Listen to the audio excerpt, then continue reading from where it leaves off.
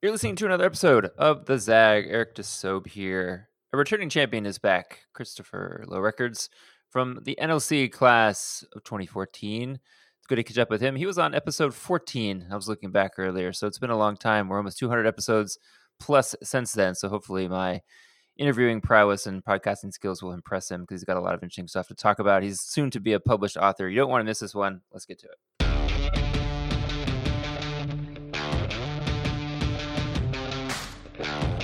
All right, Chris, since we podcasted last, I have learned how to edit the audio. So if you do want to say completely crazy things, I think you should feel much safer than the one take approach we had to use last time.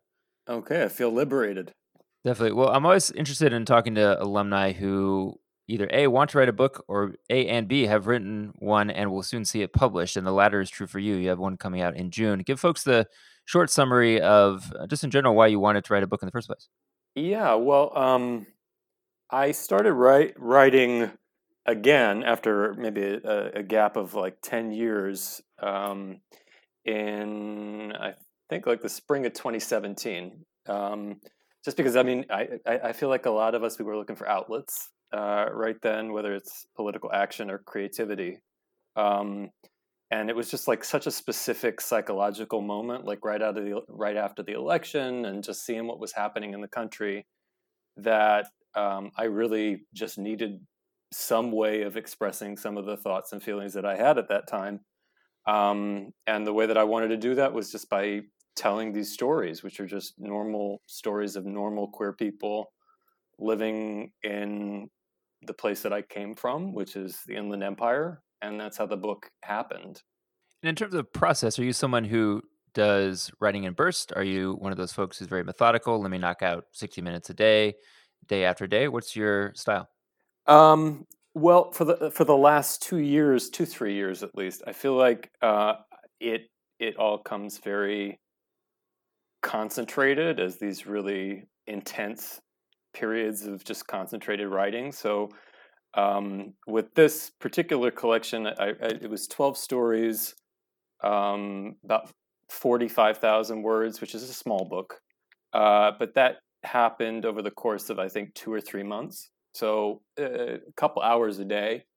And then since then, I've done a couple more novel drafts.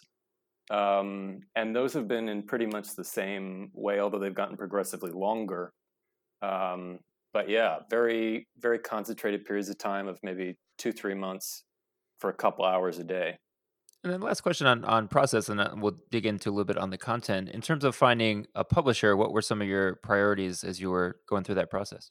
Well, I mean, it's really tough to find one, literary agents, and two, then to find a publisher. I lucked out in finding an independent small press that focuses on the region that I was writing about, the Inland Empire, and so they reviewed it and they liked it, but I feel like that was sort of a fortuitous, serendipitous thing. Yeah. And so then they're able to produce physical hard copies that folks can find on Amazon. Will it be something that you get through their site directly? What's the actual distribution process like? Both. So yeah, it'll be on Amazon, and then it'll be on the website of the publisher, which is called Inlandia Institute. But yeah.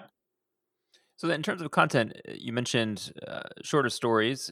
Are these stories that tie into each other in kind of the loosest sense? Is it very distinct? You can just pick it up and I want to start in the middle and just read the story. It's self-contained. How would you describe the strategy people should take when they read it? Well, I mean, there are 12 stories. They're all linked by sort of this conceit, which is this idea of what I call in the book care centers, which are like sort of assisted living facilities, but for people who are going through illness, or people who are going through economic dislocation, or people who are going through X, Y, or Z. I think what I was trying to get at is this sort of sense that the era that we're moving into, and we've seen a lot of this with COVID, I mean, accelerated with COVID, is going to render a lot of people sort of redundant. I mean, they're going to be economically dislocated, socially dislocated. So that's sort of the conceit that ties them all in, which is that these are people who are sort of moving toward that state of being in these centers. I wanted to explore that just because I think that there's a lot to be said for right now, sort of the fact that a lot of people are looking for easy solutions, easy catharsis, some sort of end to independence and uncertainty. And so that sort of functions as that in the collection, these centers.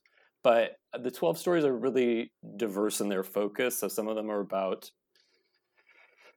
family or sex or guilt or illness. I mean, it's really a lot of different themes that I wanted to explore from a lot of different perspectives. So some of the stories that were told from the perspective of a queer couple, elderly, young non-binary person. I really wanted to sort of capture the stories that I don't see very often in fiction. So that's, I guess I didn't really answer your question, but yeah, you can start from any one of them, I suppose. Yeah. One of the phrases that caught my eye when you sent me the description when we were setting up the schedule here was a realistically dystopic near future. And I'm sure that phrase meant one thing 3 months ago, a year ago, 2 years ago when you started. Did you at all adapt to the surroundings, or was the book already off to the publisher by the time things kind of went sideways? Or how would you assess that phrase given what we're doing now? Well, the stories that are in the book were sent off and haven't really been touched in the last 2 years. Okay. So some of the things that I wanted to write about and experiment with, I'm kind of not happy to say, unhappy to say, but I mean, they've sort of stood up. Like I wrote a story that involves a universal basic income, which sounds like, and maybe it is sort of, schmaltzy, but I mean, I wanted to write about that because I just think that is like something that is going to be a feature of the future, or maybe. That obviously is in the consciousness and the bloodstream right now for obvious reasons. Some of the stuff about, I mean, there are 2 stories that involve migration. I mean, that was a major topic of discussion in 17 and as far back as I can remember, and still is now. Illness. I mean, yeah. So there's not been amendments to it in 2 years, but I feel like some of the same issues that are covered in the book are things that we're dealing with right now. When we go back, we'll talk with Chris a little bit more about the book writing process and the content of his new work that's coming out next month. Thanks for tuning in this episode of The Zag. We'll be right back.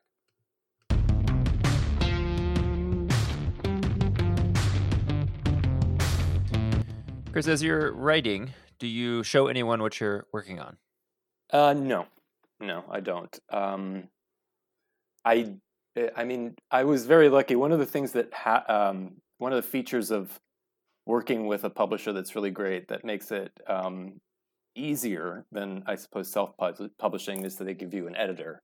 So that editor was the first person who saw the stories, and he helped a great deal in improving them. And for those not familiar with that more formal editor process, what does that actually look like? Well, in my case, after the publisher said that they wanted the book, they assigned me someone who worked with me on the individual stories. He reviewed them all and provided really copious and thorough notes. And then we bandied around drafts, I think about 3 times, which took maybe 5 months. And then at the end of that was the version that went to press. And you mentioned earlier you wanted to write characters or have profiles of characters that you might not see very often in the literature that you read growing up, or that might just not be in the near mainstream or mainstream in general with the characters that you chose to focus on.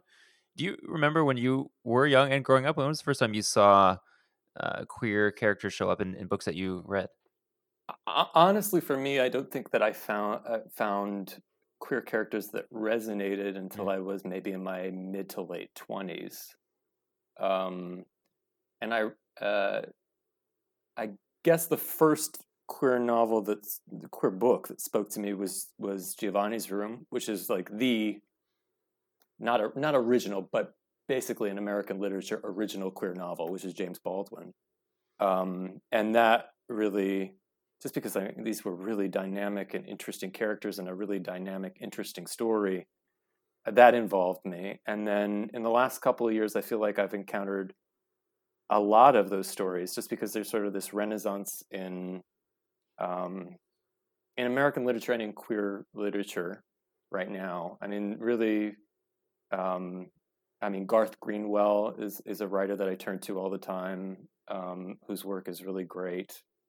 A whole bunch of other folks, but yeah, I didn't encounter any queer literature that Mm. resonated for me until just recently. And do you have a guess on what's going to happen to brick and mortar bookstores? Where do you think the book industry goes from here? I don't. I have no idea. I mean, I hope they survive, um, and I'm doing my best at patronizing my own local one, which is Romans. But Yeah. hopefully they'll make it out of the other end of this.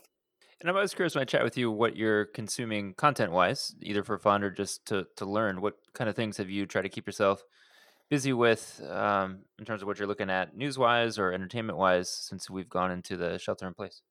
Yeah, I mean, I think so. I have stopped watching the news just because it is so infuriating, and I think what has given me the most, I don't want to say solace, but what has been the most interesting to me has been reading uh, history. So I read a book about the 1918 Spanish flu Oh, okay. pandemic, and knowing that, because it has so closely traced from the government response to how it spread through society, that has been to a certain extent a little bit calming, just knowing that people went through that. And then there's this book called Children of the Great Depression that's this longitudinal study of kids who grew up in the Depression in Oakland, and that I've been reading that as well. So just knowing sort of what this looked like for our grandparents, great grandparents, that has been a kind of solace. Mentioning that historical context of, yeah, to some degree, if not a very close degree, we've gone through these experiences before. At least politically, it's still very surprising to me how few electeds mention that fact or even kind of wonder out loud out of just intellectual curiosity. Like, hey, if we are in a Great Depression, what did we do the last time to get out of it? And what were those policies? And because the policy talk that I see and read about, even from the left and the progressive side, is pretty underwhelming and doesn't really match what, at least as my read of history is what helped to kind of turn the tide economically for folks. Do you see that too? Do you see kind of just like a lack of interest or curiosity in what we did and tried 100 years ago? Yeah, and I mean one of the things that frustrates me a lot is very few people talk, and I mean it does connect with the history. Is that I mean depressions have really severe effects on people's mental health and on how they live as people, as kids, as families. And there's ample evidence of what that did last time.